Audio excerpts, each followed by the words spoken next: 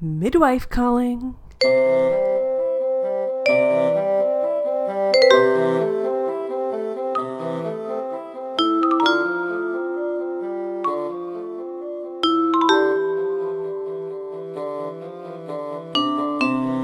Hello and welcome to Poplar Opinion, a Call the Midwife podcast, where we are going through each episode of Call the Midwife one by one without spoilers.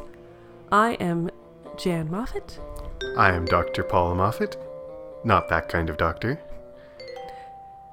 Today we'll be talking about Season 1 or Series 1, Episode 3.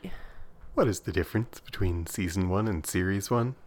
In the UK they're called series, in US and Canada they're called seasons. So like, fall is my favorite series of the year? Yeah, absolutely. I assume that's what they say. I assume it is. Well, they eat their muffins that are actually English muffins. They just call them They muffins. just call them muffins. Can I have a muffin? They'll give you an English muffin. Exactly. Last time I did this week we're talking about... Yeah, I left space for you. You didn't do it. Should I do that forever? Huh. This time you just did it, but maybe from going forward I'll do it, because then there's more of a back and forth. True story. We're keeping all this in. Making decisions right here on the air. You heard it here first, folks. Welcome to episode 3. All right, let's get into the nursing cap recap. I'm going to stop saying that. It's stupid. Yeah, I mean, like, you could say, I feel like it's too much. Nursing cap, you could just, like, nursing cap, and then go, but it doesn't entirely make... Do we need to just restart this entire thing? Not necessarily. Mature Jenny narrates that her eyes were beginning to open and she was getting bolder, as we see her teasing a couple who has clearly come from a rendezvous. Jenny joins the nuns and nurses at breakfast as Fred says he has a new venture. Sister Julienne gives Jenny the task of looking after Mr. Collett, who needs his legs cared for 3 times a week. Sister Evangelina and Chummy head out on bikes and run into Constable Noakes. Constable Noakes and Chummy flirt as Sister Evangelina rolls her eyes. Jenny goes to Mr. Collett's apartment and finds it very messy. He offers her a cup of tea from a dirty mug, and when she says that she prefers something cold, he offers her alcohol, which she also doesn't take. They talk about his family, who are all dead in different wars. Jenny has compassion and offers to come back later for a drink. In the clinic, Ted and Winnie Lawson arrive. Ted is very excited, but Winnie is not and seems to be in shock at being 36 weeks pregnant. Jenny visits Mr. Collett in the evening and he talks about how much he loves where he lives. Trixie visits Winnie and chats with her about Ted and tells her they are both married before and Winnie married Ted out of convenience and security. She's upset about something but won't say what. Ted appears, having read up in all the childbirth books. Mr. Collett and Jenny talk about love and his past, but when she goes to pick up a plate, a swarm of bugs crawl out. She goes back to relate the story to the other nurses, and they're familiar with the situation. Sister Julienne admonishes Jenny for her overreaction. So we start off with, like, the mature Jenny voiceover, and Jenny riding through the streets, and both of them together are like, what a contrast. In the 3rd episode, Jenny is already like part of this community. Yeah, absolutely. And the first, like, it did not take her long in Showtime, like how much time it took in real, or it did not take her long in our time. In her time, it may have taken a long time, but like episode 3, she is part of this community, part of this neighborhood, knows where she is and what she's at, right? Yeah, and it really shows how like this couple emerges like from a rundown rubble building, like doing up their clothes and like, "Oi, what are you looking at?" And Jenny's like, "Oh, don't tease, you might come to see me soon." And so like it didn't take long for her to give as good as she gets. Like she's fitting in with like, this is the way people treat each other in this neighborhood and this is the way I need to treat them in order to fit in, be a part of it, and like understand this world. So I really like, it's just such a tiny moment, but it really shows her fitting in more. And the voiceover from mature Jenny says that her eyes are open. And I didn't even really catch it until your recap right now. But this is an episode all about seeing and not seeing. Mm-hmm. And I'll have more to say about that maybe in the end of everything. Yeah. But this is the first of it. Like, her eyes are open and we're starting with seeing. Mm-hmm. She's seeing things she didn't see before. Yeah, absolutely. That's what this episode is about. What Yeah. you see and what you don't see and what you choose not to see. Mm-hmm. I love Sister Monica Joan quoting Virgil in Latin and Sister Evangelina, like, hating it. Yeah, it's too early for Virgil. Not only for the ignorant. Yes. Sister Monica Joan. And it's just like, I don't know. I can't decide whose side I'm on, but I love their bickering, frankly. Me too. This whole morning scene is cut from the Netflix version. Oh, As really? we've discussed in our last episode, the Netflix version and the BBC version are different. So in the Netflix version, Jenny comes home and Sister Julian sends her out right away. So we don't hear about Fred or the Virgil quote or Jenny bringing in all the meat from a butcher, that she's delivered a butcher's baby. Yeah, and brings in, And she brings says, in half a cow. Oh yeah, half a cow. It's not actually half a cow, but it's a lot of meat. Yeah, and it is a way, like, the midwives are now under the NHS, as we've heard, and so they're delivering these babies for free to these women, of course, but people still feel grateful and compelled to pay, and so it's this bartering system where the butcher can't pay in money, but he pays in meat because he knows that the sisters might need some meat. And he can't pay in money not because he doesn't have any, but because it's inappropriate too. Yeah, exactly. Yeah. Yeah. And we see that all throughout this show of the gratitude of people being paid in stuff, whether it's a cup of tea or a drink or some meat, like it's anything. And we have Fred, the wheeler and dealer again. I've said this already, but I feel like he gets less of a wheeler and dealer as he goes forward. You think so. you don't agree. I think you're going to be surprised at how long he stays like this. But he is like, I got some scheme and you're never going to know it. And then they all leave. Yeah. You're not such a fool as you all thought I was. Oh, I'm talking to an empty room. Wow. Yeah, exactly. Okay. I think that shows too the, like, this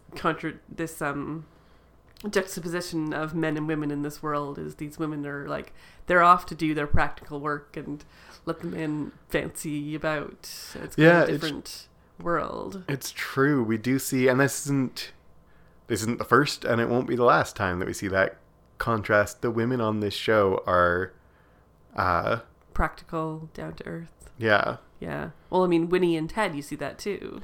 They got stuff to do. They're like, the romantics on this show tend to be men. Yeah, absolutely. Romantics both in the positive and in the negative sense. Mm-hmm. I like Chummy almost hitting Constable Noakes. I called him Constable Nopes. Nope, don't hit me with a bicycle, please. But Chummy almost hitting him and being like, no harm done, and not saying out loud, this time. I love to, like, they flirt back and forth, or like, very kind, like, how are you, but how are you, kind You're of looking flirting. well. You're looking very well. Yes. You're looking very well. And Sister Evangelina is just like, I'm so glad I took vows. She is having none of it. She is happy to be a nun and is like, my favorite part of that little moment is when Chummy tries to, like, bond with Sister Evangelina. Like, why did I say that? He'll think I'm so foolish. And I'm like, you are barking up the wrong tree, Chummy. Sister Evangelina is not gonna commiserate about how hard it is to talk to men. Yeah, exactly. So Jenny goes to see Mr. Collett, call me Joe, as he says. And she never does. Yep. That's a common theme on this show, that they always are calling them Mr. and Mrs. Mm-hmm. They have this conversation where he's used to be a soldier, and not in World War I or World War II, but the Boer War. The Boer War ended in 1902, by the way. His 1899 to 1902. There you go. His sons died in the Great War, which would be World War I, and then his wife died in the Blitz, World War II. So he has this, this spreading out of wars where it's sad because, he loses everyone. He, is injured himself and then loses his sons and then loses his wife. And it's just like war has just taken everything from him. But he's also still proud to be a soldier. And cheerful. And like the Boer War, what she's there for is treating ulcers on his legs, which are the result of bullet wounds from that war. Yeah. So like he's literally still bleeding from that war. Yeah, exactly. Just like, if you want to talk about the war taking things from him. Mm-hmm. He's literally still bleeding from it. Yeah. And he offers her tea that she is disgusted by the mug. Yeah, it's is dirty. that like because the mug is dirty, or it seems like the cream doesn't, or the milk doesn't mix into the tea, which makes it look like the water's cold. Maybe that too. Maybe that also? I don't know. Either way, like it might be the milk. I think also the milk might be curdled. Anyway, either way, it's a disgusting cup of tea. So she asks for a cold drink, which he interprets to mean like whiskey or whatever he offers her. Or whatever that is. Yeah, I don't know what it is.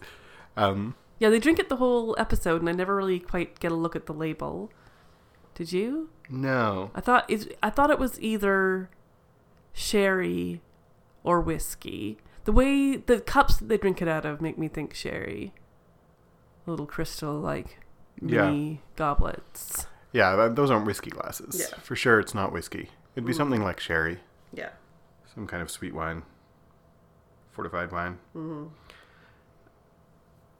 So then we see Ted and Winnie Lawson. Yes. Coming in, and does everyone like stares at them when they walk in? Is that because they're old, or because they know something about them that we're going to learn in the rest of the episode? No, I would say it's because they're old and because Ted is there. Right. None of the other women have their husbands there. Yeah. This is not a place where men come. Yeah, this is a place where women like, come on their own. So enthusiastic Yeah. and so over the moon about how he's gonna have a baby. Mm-hmm. That like, not all is not well here. No, exactly. Because you never have someone enthusiastic about a baby that then turns out on a show that then everything turns out with no complications. How often does that happen? It's true. Winnie, I can't remember how, did you say she's 42? I think 40-something, yeah. 40-something. And she has other kids. We learn later that she has other kids that are grown. Although we saw, like in the last episode, a 40-year-old mother. Yeah, exactly. And so that's what I was going to say, is this is not actually as uncommon as she seems to think it is, or embarrassing, or whatever. Yeah. But, I mean, we learn later why she's so distressed, but it's like, so it's the presence of him not their age that makes everybody turn. Yeah, that makes sense. So. Well, and he is the only man there. Yeah, exactly. This is very much a women's space. And then I wonder, like, I feel like your answer in the recap was it's because she has compassion, but like, why does Jenny go back with Joe? Because she doesn't seem to have enjoyed herself very much the first time. You know, she likes him, I guess. Yeah, exactly. I think when he starts talking about his family, she realizes the extent of his loneliness. Yeah.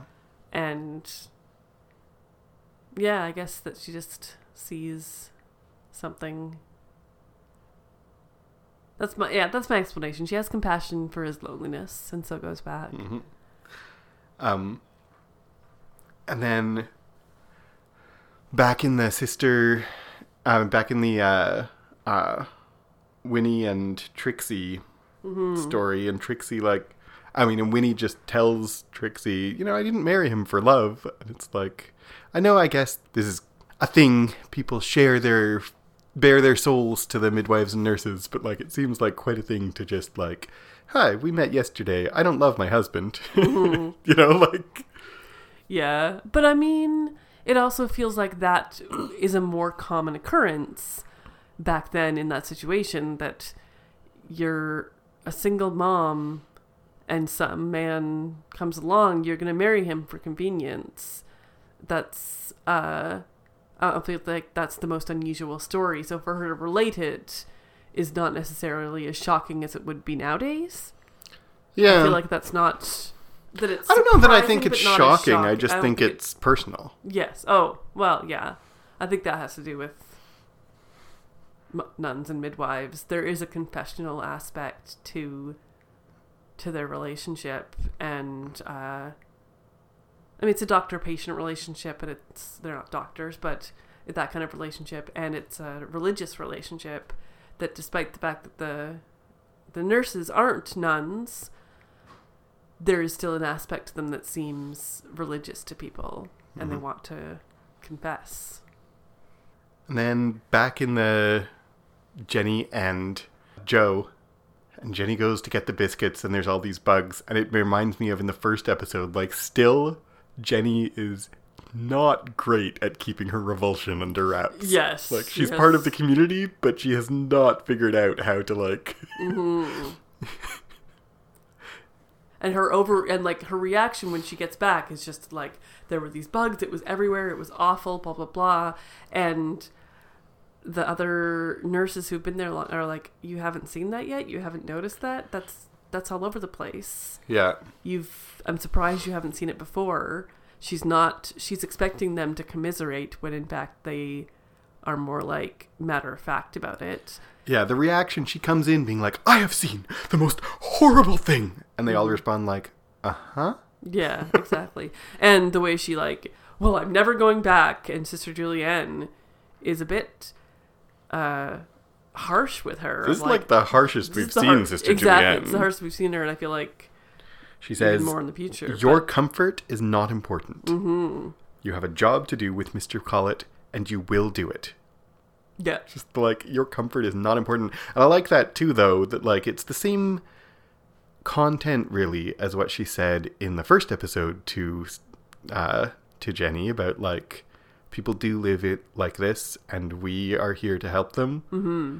And it's put differently, but like, again, I feel like it's such an important sentiment for the show and for the job of a midwife, for the job of a medical professional, but also a religious professional, but also like a caregiver of any kind. Mm-hmm, mm-hmm. Your comfort is not important. Mm-hmm. And that's like a really unusual thing to hear. It is. People don't say that very often. I like that Jenny doesn't just get that told that once. Yeah. That this isn't something that you're like, oh, I've just learned it the one time and now I'm not repelled by and repulsed by the smell and the bugs and everything. Of course she's still put off by it. Yeah.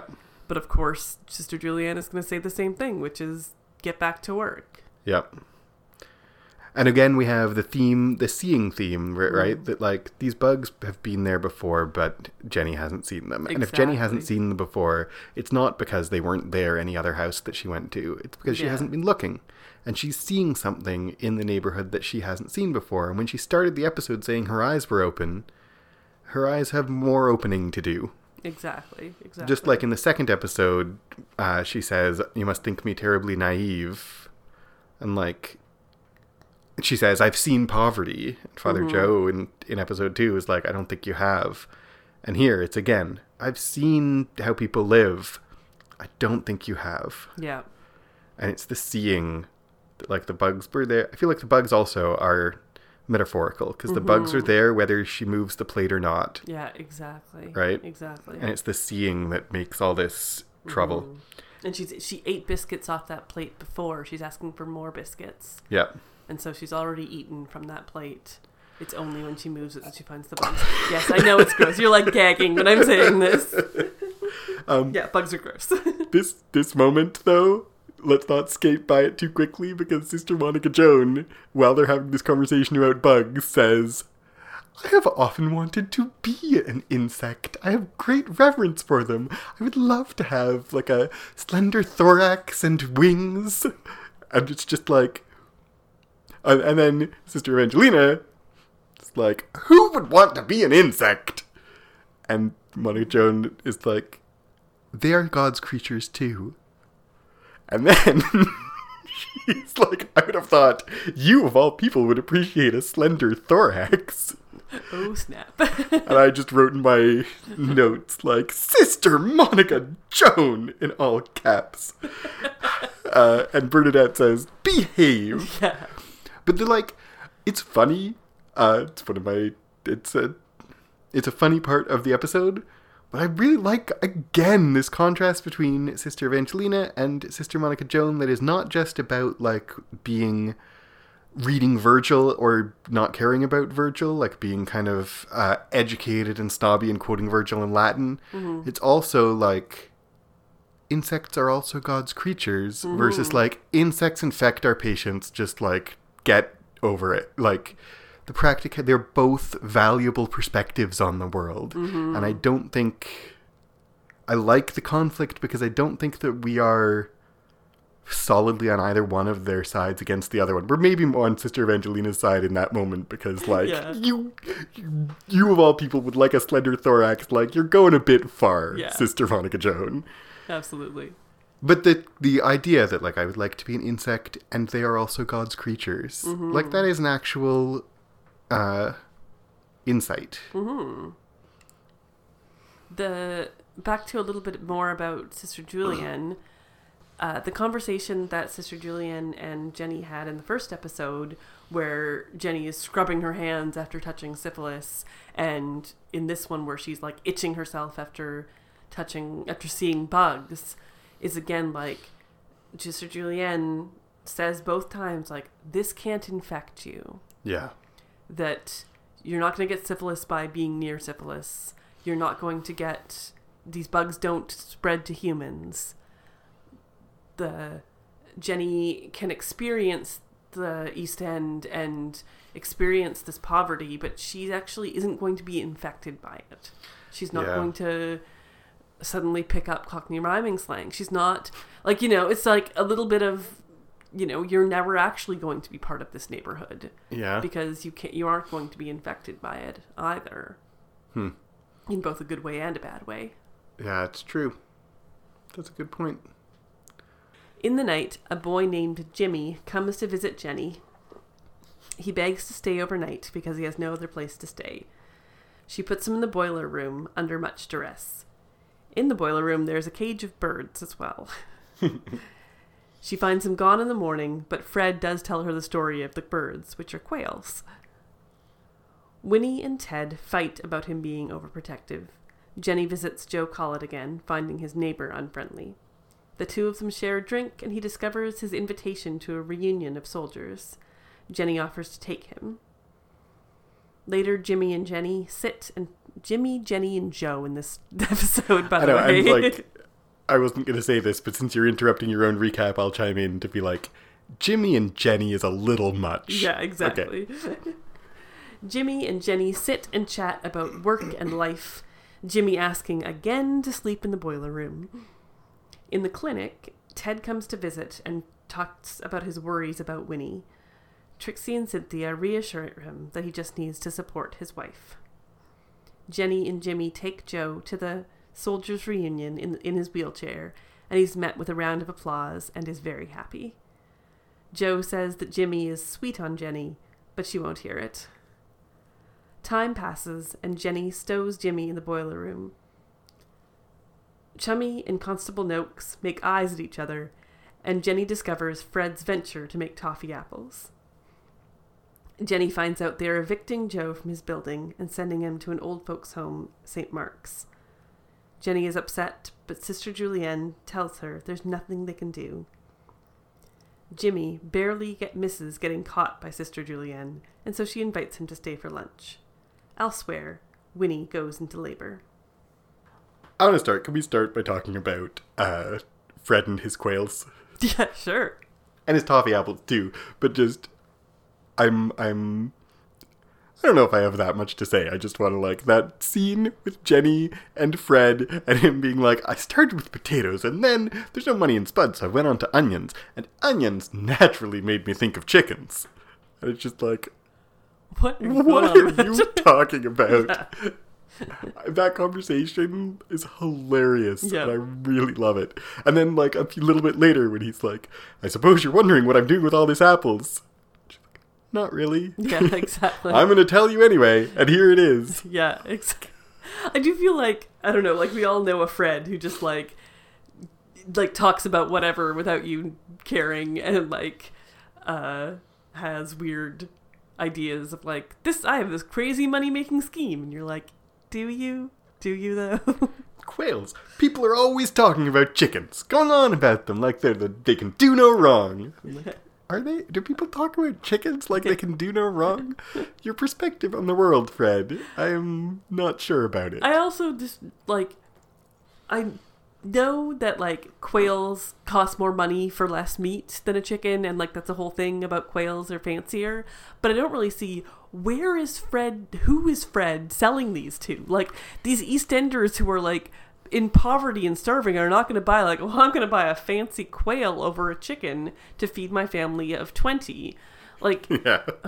I guess maybe he's venturing out of the East End to sell these quails? I just don't I think this is why this is a big thing about why his business ventures do not succeed. Yeah. Because he starts from the seller's perspective and not from the buyer's perspective. Yes, absolutely. And when you're doing a business, you have to think about what people want, not just what you can provide. Mm-hmm. The story of Jimmy staying overnight in the boiler room does come from a real life story of Jenny in the books that they did have in the nurses. I think the story that comes later of them in the nurses' home, where there's several boys who stayed overnight, and she wonders aloud in the book, like, how on earth did we get away with that? Because we would have been immediately expelled. We would have been immediately kicked out if that had been discovered. Right. And this... Like, I'm just like, Jimmy, you are going to get Jenny into trouble. I know. I'm not very fond of Jimmy in this episode. Me neither. I feel like he does not respect her job at all. No. He teases her about it, and And we see a bit more of that in the future, but even here, in the future of this episode, I mean, even here, like, she's gonna get fired in disgrace. Yeah, exactly. On the other hand, it's kind of fun. And here's my question, okay? When you said he narrowly avoids being caught by Sister Julianne, Sister Julianne's smile seems kind of knowing to me. Later on, when she invites him for lunch. Yeah. Yeah, she knows. Right? I really That's not feel just like me. she does. She, like... Or she suspects something is going on. Right? She might not have guessed that he was staying overnight, but she definitely is like, he did not just stumble by. Yeah. He's been here. Yeah. And they're not, neither of them were very good at hiding it. No, not at all. I feel like this is one of the funniest. I mean, there's only 3 episodes that we've talked about so far, but this episode has a lot of very funny moments. And, like, one of the moments, there's, like, a series of moments of Jimmy hiding in the boiler room and near misses and whatever. And one of the near misses is when Sister Bernadette hears noises in the boiler room and is going to check on it, right? And Jenny is just like talking like Fred at Sister Bernadette about gardens. We need to have a garden. And Sister Bernadette's just like, I couldn't care less what you're talking about. Please stop prattling about vegetables. She says it with a big smile and a very cheerful voice. Yeah. But it's wonderful. Yeah, please stop prattling on. I could not care less.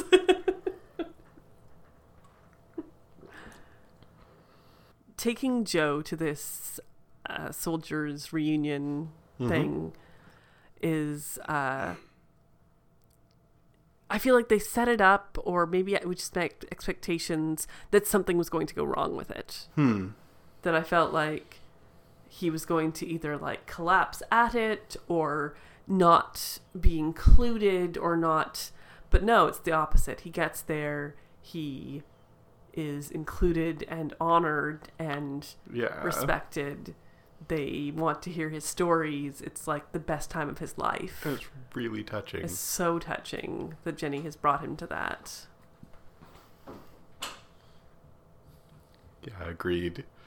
I wondered whether something was going to go wrong around that, too. And like whether Jenny invites Jimmy to come along too. And I was like, is that going to be okay? But like, no, it was totally okay. It's all fine. Yeah. Everything was fine. Is kind of going wrong or not. Love is causing potential trouble in this little section for both Jenny and Chummy. Mm-hmm. Chummy who keeps running into Constable Noakes and being like, oh dear. Well, gosh. And then both being like, yep, love is causing trouble. And the song plays, I've never felt more like singing the blues than when you leave me.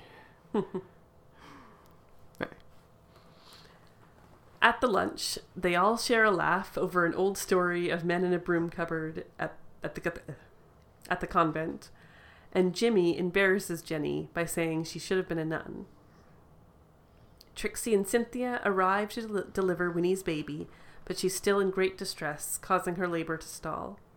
The baby's heartbeat is dropping, and they call for Dr. Turner. Jenny goes to Joe's place, but finds that he has been moved out already. Winnie needs to push, but is scared and won't. She finally blurts out that she's worried the baby will be black. She gives birth, and the child is in distress for a moment, but recovers. He is obviously not Ted's child. Winnie admits to sleeping with another man just once early on in their marriage. To everyone's shock, Ted doesn't mention anything about the baby's skin color and falls in love with him immediately, naming him after himself. Back at Nonnatus house, Constable Noakes arrives to see Fred and warn him about the toffee apples and slaughtered quails have been in the same space, and he's going to be in trouble very soon. Sister Evangelina is frustrated with the reserved flirting and makes a date for Chummy and Noakes. Jimmy comes to visit Jenny and apologize. He gives her a box of chocolate and leaves. Jenny visits Joe to find he's not being looked after at St. Mark's. She takes him to smoke his pipe on the steps, and they chat about love again. The nuns sing Compline before the ending of the day, and Paul and Jan cry. Mature Jenny narrates that Joe got worse, and his legs had to be amputated. Jenny visits him one last time. The nuns sing, Joe dies, and Jenny attends his burial. Joe leaves the glasses and the drink to Jenny, which she shares with Jimmy at his grave. Ted pushes the pram with his baby. Mature Jenny narrates that he asked no questions, so no one else did. Jenny and Jimmy toast Joe. So this lunch with... Let's go back to the lunch. The nuns, like that's a lot, both heavy and light in that section. The lunch with all the nuns and Jimmy. First of all, couple of things in there, but I'm going to start with Chummy coming in and saying, "Sorry I'm late. I just found out my old friend Binky's getting spliced at last." And I'm like, I have no idea what you just said, but it sure sounded posh. I listened to that line like 5 different times. I turned on the subtitles. I was like, and then she's kind of embarrassed. She's like, oh gosh, because she sees Jimmy. And I'm like, is this like a euphemism for something? Is she saying just like, I was going to the bathroom? Or, like, but no, but it seems like... Okay, that is my new euphemism forever for I was in the bathroom. It's gonna be my good friend Binky's getting spliced. I can't think of what that might refer to, but you know, something bathroom stuff. Exactly. Taking the kids to the pool. My old friend Binky's getting spliced.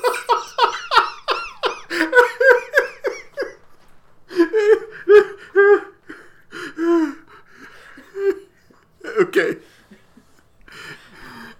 I mean, spliced is a... Spliced is one of the most fascinating English words because it is a word that means its own antonym. It's a word that means its own opposite. It means both join together and separate. Just like dust can mean apply dust to something or remove dust from something. Right. That's not about Call the Midwife, but those kinds of words are so cool. So spliced means either be cut in half or joined together. So friend Binky's getting spliced, her friend Binky is either getting something amputated or getting married. Yeah, so it seems likely that she's talking about her friend getting married. Yep. But it was so bizarre. This, like, what is she saying? Sometimes Chummy is just like, what? Good friend Binky's getting spliced at last. I'm totally gonna... That's like... Your new euphemism. My new euphemism for bathroom stuff. The Netflix version versus the BBC version in this one cuts a giant chunk out of this lunch that I find so disappointing. If you watch the Netflix version, you miss this whole story where Sister Julian talks about... Well, no, Jimmy first says that he hid in the closet, or was hid in Jenny's old nursing place. And Jenny does not like him telling that story No. because, like, come on. Yeah, exactly. Make it more obvious, Jimmy. But then Sister Julian talks about 4 men in a broom closet years ago, and Sister Evangelina joins in the laughter and, like, cannot, much like you just a moment ago, cannot hold out her laughter. She just, like, kills herself laughing, and they try to get her to tell the story. And then Sister Monica Joan quotes something. Sister Monica Joan says, "I shall remember the hours that I spent. I shall remember and not repent." I wrote down some of it and not all of it because I'm dumb. But it sounds like she's quoting something, and I looked it up, and I can't find any source from it other than it's in Jennifer Lee's book, Jennifer Worth's book. So it's poetry, but I don't know what it's from, and it doesn't sound like... Well, it sounds like something like Keats that she has quoted before. That's what it sounds like, but I don't know. It also could just be like her splicing together her own... splicing together her own poetry. But that kind of puts a damper on Sister Evangelina telling the story at all, and so she doesn't. And she tells Sister Evangelina, don't tell the story, you debase your memories by telling them. Yeah, and it feels like it's a rare time when, like, they play that not like this is getting a dig at Sister Evangelina. Sister Evangelina's like, oh, okay. Yeah. Like, she doesn't seem, like, offended by that. Mm-hmm. And we never hear the story. We never hear the story. And that part is cut out in the Netflix version, but it's a real moment of humanity for Sister Evangelina to have her laugh like that. And so it's too bad to have that cut out. Because we've seen so far a lot of Sister Evangelina being quite gruff and, like, mad. Yeah, exactly. And eye-rolling and, practical. I mean, gruff and mad and eye-rolly isn't practical, necessarily. I said and practical. I didn't say it was practical. And it even is a little moment of solidarity between Sister Monica Joan and Sister Evangelina, even though they're not laughing at the same thing. Like, I feel like this is a moment of them connecting. Yeah. Which I would miss if it was cut out. Yeah, exactly. Meanwhile, Jimmy is a tosser. Yeah, he's just obviously, he's in love with Jenny and she's not in love with him and he can't handle it. Yeah. And that doesn't excuse his behavior, but that's the reason for his behavior. He's like, she must be I thought she was going to be a nun. And nobody laughs. Exactly, because guess what, Jimmy? To nuns, becoming a nun is not the punchline to a joke. Yeah. So, it's like he's total tosser. Disrespectful to Jenny, but also to everyone else there. Yeah, exactly. Which he has been all along. Like, sleeping in the boiler room is disrespectful to Jenny and also everyone else there. Yeah. Jimmy. Sister Monica Joan thinks he's very handsome, and sure, I'll concede it. Yes. But it doesn't make up for being a tosser. Mm-hmm. So Winnie's birth here, the idea that emotional distress will stall labor is a real thing that happens. Hmm. I can't remember which book it was. I've read a lot of these birthing books that they reference on the show, like Birth Without Fear and whatnot when I was pregnant. one of the things, there is a physiological response to fear. Yep. When we're afraid of something, our sphincters contract, our things happen to our bodies. And so when women are afraid in labor of various things, that can cause real problems with giving birth. So Winnie here doesn't want to give birth to this baby because she doesn't want to see if it's going to be black. And she's not necessarily consciously like holding it in, like women will eventually give birth, but she might make it stillborn because of this. Because fear makes your body react in a way that's not good for the birth. Yeah, and so the baby's heartbeat is dropping and it needs to be born, and she's not willing to push, willing to allow her body its natural course of birth. In modern medicine, this likely would result in a C-section.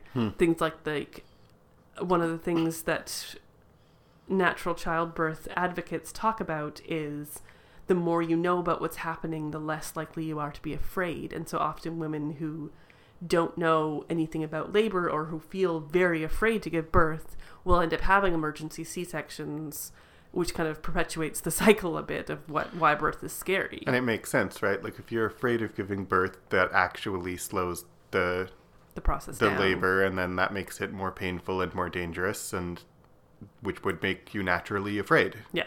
And so that's not the case of like all C-sections ever, all births ever, but that is a case that if that happens, there is a emotional, physical connection when it comes to birth, and that is what's happening here with Winnie. And she says, "I'm scared the baby is going to be black," and it's like Trixie and Cynthia and me in the audience. I've seen this episode before, but me in the audience all go, "Oh." Yeah, exactly. Everything just clicks right into place. And all of her behavior through the whole episode suddenly makes sense. Yeah.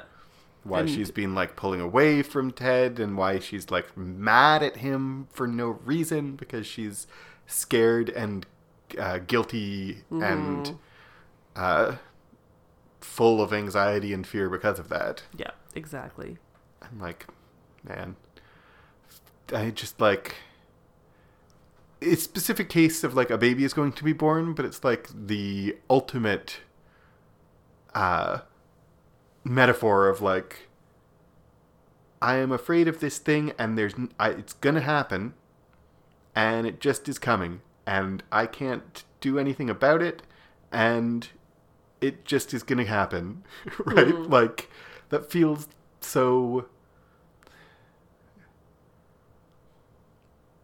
familiar. I mean, not familiar. That feels so relatable, that in a dread of like, I know this bad consequence is going to come, and often in a smaller way, but like, even worse than like a scary thing, but like, I made a mistake and there's going to be a consequence for it, and I know it's going to come, and now I'm in the time before, and I can't stop the consequence from coming because it's too late now. Yeah, exactly. I don't know, I just feel like that's very relatable. Later on, she describes, she's like, I got drunk one night and spent the night with a navvy, and I made sure the subtitles were on, tried to get the word that she says there, because I was like, is this some like, old-fashioned racist word? What does this mean? And it's a term it's not to do with him being black. It's a laborer of a railroad laborer. Oh. It's short for navigational worker. I assumed like it had to do with the ocean, like I guess. Yeah. I assumed it had to do with the Navy. Navy.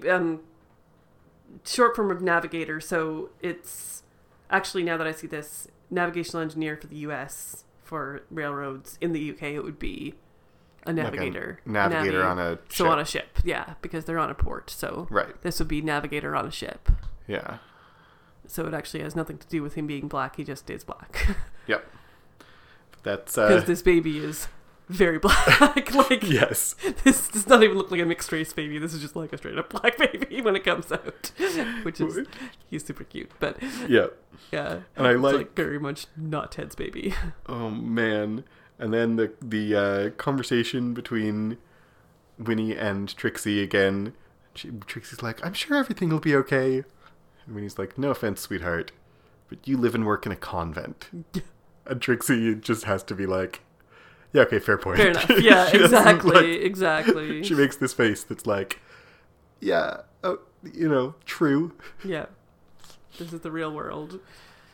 But the real world turns out Ted doesn't see it, refuses to see it, doesn't mention it, whatever. Regardless, they're all just waiting for him to react, and he doesn't. Can I, by the way, could you not give them, like, a little bit of privacy? Is it really necessary for Trixie and Cynthia and Dr. Turner to all be in the room when Ted learns that the baby isn't his?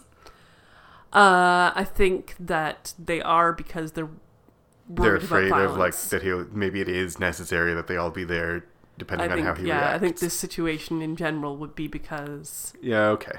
There might be violence. It isn't, in this case, necessary at all, and they probably should leave. But for this situation, they would, especially Dr. Turner, would stay in the room in case of violence against her.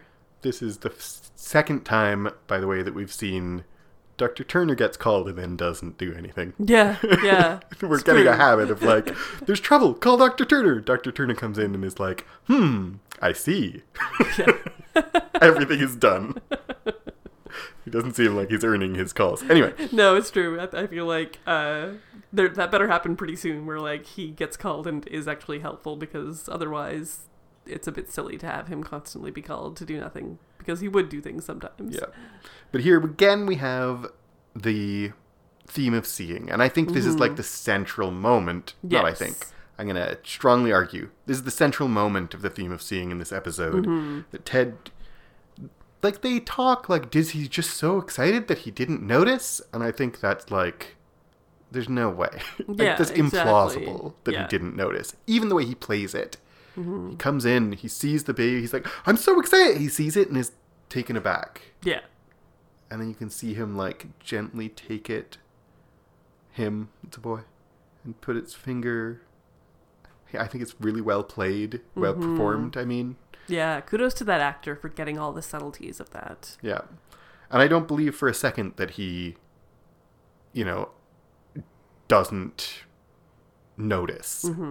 I think he chooses not to see. But it's about seeing, and he chooses not to see that Edward Jr. isn't his, in the same way that, like...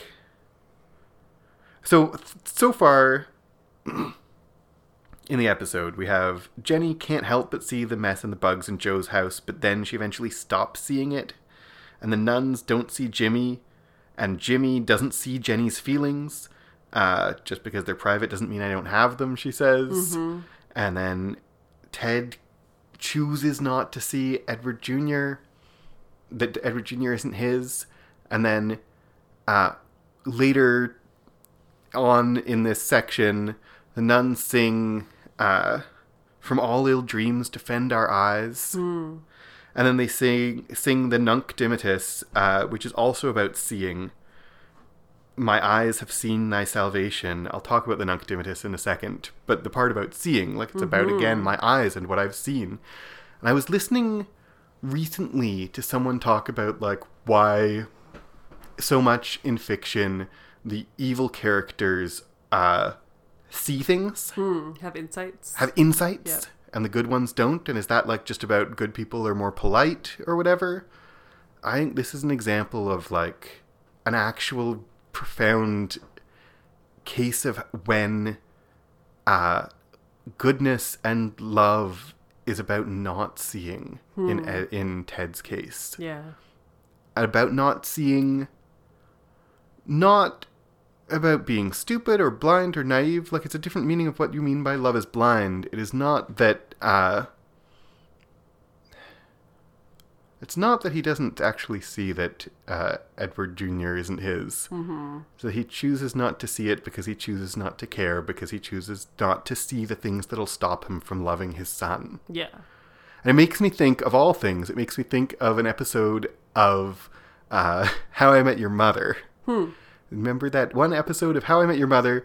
There is an episode of How I Met Your Mother where they all have annoying habits. Yeah. And then by the end of the episode, the narrator who's from the future says, like, but when you really care about someone, you stop seeing the things that annoy you. And it's a clever thing for that show, because now they don't have to keep having the characters have these annoying habits, because it's all being told by an unreliable narrator.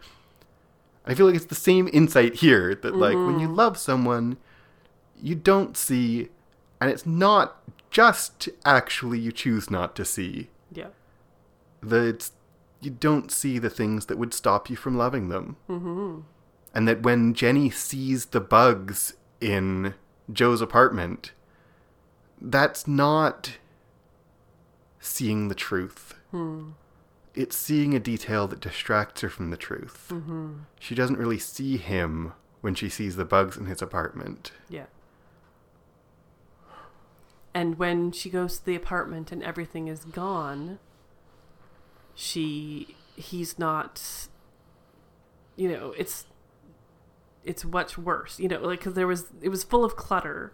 It was dirty and messy. But once it's empty, it's no longer a home. It's no longer, like, it might be clean now, but it's not. And the clean apartment is worse than the dirty one. Yeah. Exactly. It's much worse. Yeah. And the place he goes to is all clean, but it's much, much worse because it's not a loving environment and it's not his home. And without his home, I mean, let's follow Joe's story and then backtrack. Joe's story. Without his home, he doesn't have the care. Without his home, he loses his legs. Yeah. Right? Exactly. Without his home, he loses his life. Yeah. And without his home, he loses his legs. Without his legs, he loses his life. Yeah. And this show is often very, like, we have said, ham-fistedly pro-NHS, it's the greatest thing ever. But that doesn't mean medical progress is always the greatest thing ever. And, like, demolishing the tenements and taking him into a nursing home instead of home visits is progress, and medical progress even. Yeah. Right? It's a cleaner institution that you might expect is more like, we're moving forward in how we take care of people, and it's not good. No.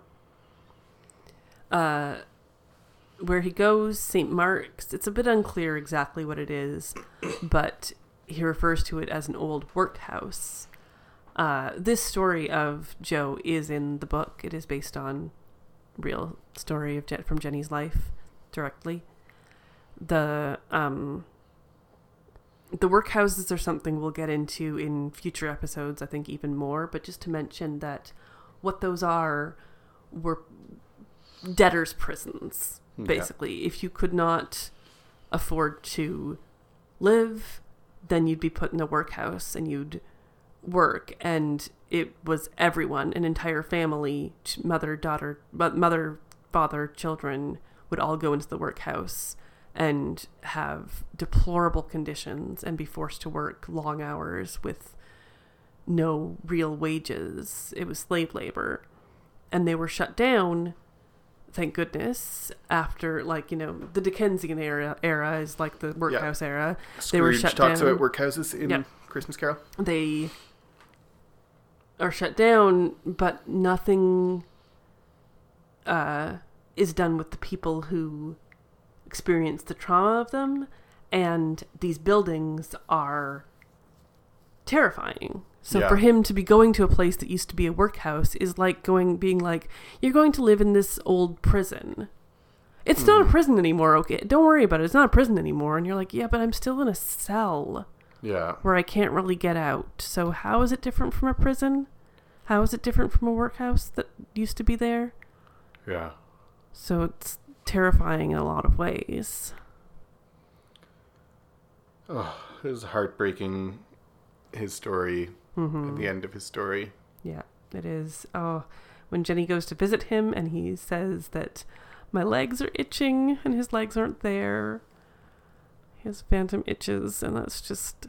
Oh, and she cries and he tells her that it's going to be okay. Yeah, and it is not. Yeah.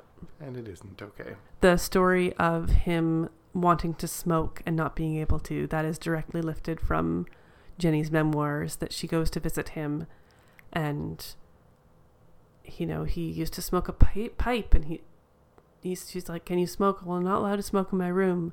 I'm allowed to smoke on the stairs, but no one, or on the balcony, but no one will show me where the balcony is. So I ask someone, you know, can I go smoke? Sure, on the balcony, but he doesn't know where to go and where to find that, and he can barely walk, so he's not going to go wandering the halls. There's no signs pointing to the balcony. Yeah. And so she finds him and takes him out and shows him where it is, but he doesn't have that. And you think about all the other people in that situation that don't have Jenny Lee coming to visit them. Mm-hmm. And it's sad. It is sad. A little less sad when Sister Evangelina asks Chummy out on a date on Sergeant Noakes' behalf. Yes, that's a great moment. Also hilarious. How marvelous for both of you. Now I can have my cake. Yeah, exactly. She's just like... I really gather, too, that a lot of young nurses have come through. And we're going to see that, you know, as this show goes on, young nurses come and go because they're there for a period and then move on with their lives. And honestly, women in this era would move on with their lives by getting married. And so Sister Evangelina is just like, get it over with. I'm just sick of it. Just, you know, like, it's meet each other and stuff. Yeah, exactly. And so... I'm like, the symbolism. The motif of cake on this show. Mm-hmm. Because, like, cake is important. Very important. Very important. Don't bother me with your failed attempts at romance. Just, like, give me my cake and get out. Yeah, exactly. I'm enjoying my cake. And then, since we're back there, Jimmy comes back and apologizes. Mm-hmm. And I have to say, I haven't been very impressed with Jimmy, but at least he knows how to apologize. He does. Because his apology is a real apology. Mm-hmm. And it's like, I'm sorry, I didn't repay you well for the kindness you've shown me. It was a joke, meant to be a joke, and it was a bad one. Yeah. And like, this is an apology that does not excuse himself or say, I'm sorry that you were offended. Mm-hmm. It's like, I told something I intended to be a joke, and it was a bad joke, and it was not a good way to repay you, and I'm sorry. And Mm-hmm. it's like, all right, well... Okay. Good then. Good. Now I see, you know, at least something redeemable about Jimmy. Mm-hmm. Jimmy with his smug little smile. Oh, then he comes and helps and comforts Jenny when her friend Yes. dies as well. That's also a great moment of that returning. too. And that moment, by the way, when Jenny's sitting on a bench and Jimmy meets her, the bench has a poem inscribed on it. The kiss of a son for pardon, the song of the birds for mirth. One is nearer God's heart in a garden than anywhere else on earth. And that's a stanza of a longer poem. Mm-hmm. That bench is not just in a garden, it's in a cemetery. Yeah. When we zoom out. And just, I don't know. I wanted to draw attention to that poem on the bench in the cemetery that were near God's heart in a garden. Mm-hmm. I don't think that's true, but... So the moment in my recap when I said the nurses sing and Paul and Jan cry, they sing before the ending of the day, and I know you'll probably get into it, but I just wanted to mention that song in particular is from Compline, and we used to sing it many, many years ago in a church we attended, and it's been a song we've sung as a lullaby to our children. It is a song that both of us have very well memorized, and so hearing it beautifully sung in this episode of Call the Midwife was emotional and for with me. the same melody that we sing the same melody, exactly. Before the ending of the day, creator of the world, we pray, that with thy wonted favor thou wouldst be our guard and keeper now. And what I really have to say about that prayer is just basically what I've already said, that from all ill dreams defend our eyes. It's about sight. It's about Compline. Compline is the prayer that we see, the prayer service that we keep seeing on this show. It's a Compline prayer I know very well, and I love it. And it's, again, this mingling of sleep and death in the Compline prayer that we prepare as we are about to sleep. From all ill dreams defend our eyes, from nightly fears and fantasies. That is a prayer to protect us from literal bad dreams, but also it's a prayer to protect us from fears in our lives, and it's also a prayer to protect us as we fall into the sleep of death from ill dreams. And it's comes over Joe diminishing in health. And then the second prayer that they sing, Lord, now lettest thou thy servant depart in peace. It's called the Nunc Dimittis, which is just Latin for now dismiss, which is the first line in Latin. Mm-hmm. Now dismiss your servant. It comes from the Gospel of Luke, where Simeon, an old man, has been promised by God that he won't die until he has seen the Messiah. And then after he meets Jesus, Simeon sings this song, which basically means, now that I've seen what you promised, I can die. Mm-hmm. It's also about seeing. My eyes have seen their salvation. It's an example of how death and sleep are entwined in the Compline service. And it's coming over Joe dying. Mm-hmm. Joe also being dismissed in peace, one hopes. Mm-hmm. And what has he seen? And it connects to this theme of like, what has Joe seen in his life? Not just what has he experienced, but what has he seen out of life? And what does he share with Jenny? Mm-hmm. And this is the first episode too, when Jenny's talking about Joe, and we're thinking about being dismissed in peace because we've seen God's salvation, and it's the first time that Jenny connects the end of life with the beginning of life. Mm-hmm. And that's not the last time that gets connected. I mean, Jenny's not the only one to connect that mm-hmm. gets connect. That's not an original thought of Jenny's, but it's not the last time that those things are going to be connected. Yeah. I think it's not a spoiler to say that the real Jenny moved on from midwifery to end-of-life care. And so I think that it would be good of us to track mm-hmm. in this show the times that she is not just dealing with the midwifery side, but the nursing of people at the end of their lives. And how often does that happen in this show as we go on? Because I think that'll be interesting to keep track of. Yeah, and seems like this is the spark of that, mm-hmm. at least in the show, whether it is in the real Jenny's life, like whatever. Yeah. But in the show, it's like she specifically connects. I'd been at the beginning of lives, and here I was at the end. Mm-hmm. And she doesn't know what to make of that yet. Yeah. Slightly less heavy. Ted with the baby and mature Jenny saying, because he asked no questions, nobody else did. And I'm like, baloney. Like hell they didn't. Maybe I can suspend my disbelief to say that that no one talked directly to Ted about the baby, that he was so like projected such an air of I don't care, this is my baby, that no one said anything to him. But of course they talked behind his back. Of course people asked questions. Zero chance that they didn't. But I do the child's life. Yeah, for sure. But I do absolutely love the phrase, like, Ted loved and asked no questions. Mm-hmm. And it's like the end note of the episode, that like she starts the episode with my eyes were opened, and she ends the episode with Ted's eyes are not opened, mm-hmm. Or his eyes are opened to what they need to be opened to. Mm-hmm. Right? You don't have to be, and it's not beneficial to be seeing all the problems in a person. You see what you love about them, and you love them and ask no questions. And I don't think that actually loving someone and asking no questions is a good policy for, like, communication is important in any relationship. Mm-hmm.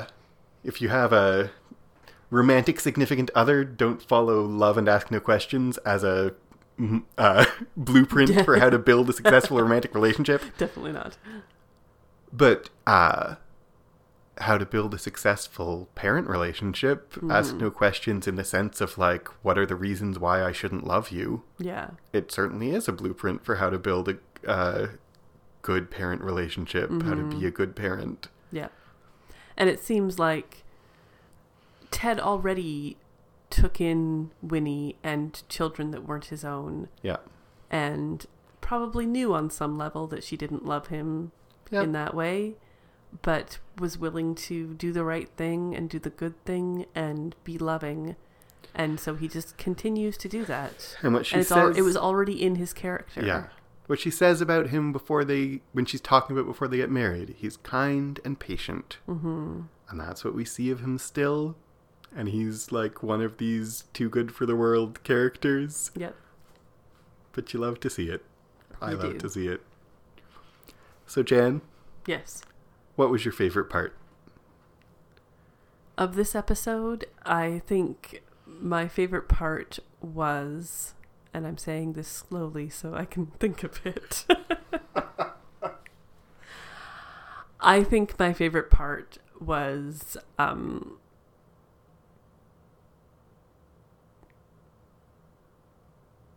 I mean, it's hard to say when it's like a sad part being my favorite, but I think it was the nuns singing, "Now let us thou thy servant depart in peace, over the grave, over the sadness," because it was both beautiful and heart-wrenching and deeply significant. And so I felt like that was my favorite moment of this show.